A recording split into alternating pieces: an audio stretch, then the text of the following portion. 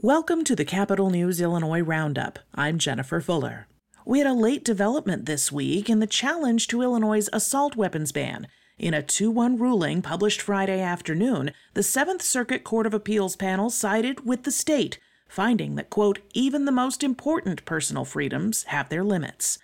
Democratic lawmakers in the General Assembly pushed for the assault weapons ban in January. That came after last summer's fatal shooting at the Highland Park Independence Day parade. Gun rights advocates filed a series of lawsuits against the law in the hopes that the conservative majority on the U.S. Supreme Court might use the case to further loosen gun restrictions nationwide. Meanwhile, the Gap Week during the annual fall veto session is traditionally a time for preparation, getting ready for those busy last days of legislative action before the end of the calendar year. That means committee hearings, informal negotiations, and lots of data analysis. This year is no different. Lawmakers will return to Springfield next week, giving advocates of a private school scholarship program one last chance to push for its extension. The Invest in Kids program, which launched in 2018, is set to expire at the end of this year. Many Democrats in the General Assembly and the state's largest teachers' unions would like to see the program end as scheduled. They call it a backdoor voucher program. But moderates and Republicans are pushing for its renewal. Senate Republican leader John Curran says his caucus is prepared to see the program scaled back for the sake of its survival. While we would like to see the program made permanent, we realize, it's going to take compromise to get this program extended. Invest in Kids costs the state roughly $75 million annually in tax breaks for donors to private school scholarship funds, which awarded nearly 10,000 scholarships last year. A group of ultra-conservative lawmakers, however, have pushed back against efforts to shrink the program. They would prefer to extend and expand it. Without their support, passing an extension would be a close vote. Veto session resumes on Tuesday.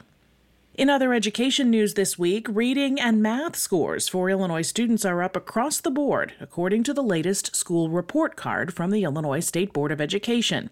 Statewide tests given during the spring of 2023 showed big increases in proficiency rates for English language arts and modest increases in math proficiency rates. Black students saw the biggest gains in many key categories. State School Superintendent Tony Sanders says those increases are something to celebrate. Illinois has the 4th highest standards for proficiency in the nation, so it's not possible to compare our proficiency rates to other states because it's like comparing apples to oranges. Our standard for meeting and exceeding on our assessments is much more rigorous than other states. The report card also shows the state's 4-year high school graduation rate is the highest it's been in 13 years, at 87.6%. One area of concern, however, is chronic absenteeism. Although the rate was down slightly from the previous year, more than a quarter of all students in Illinois missed 10% or more of the school year. This is still well above pre-pandemic levels. Robin Staines is president of Advance Illinois, an education advocacy group. She says chronic absenteeism has to be addressed. Our chronic absenteeism now more than doubled. During the pandemic generally, it went up even more for low-income students, Black Latinx students.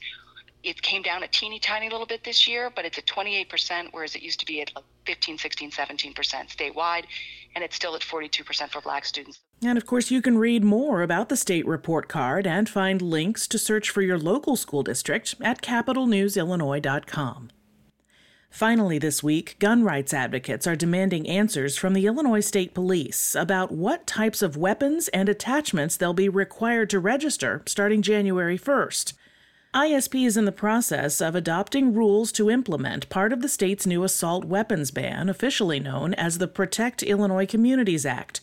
Many of those who spoke at a public hearing this week in Springfield said it's hard to tell from the proposed rules what items must be registered and what items are exempt.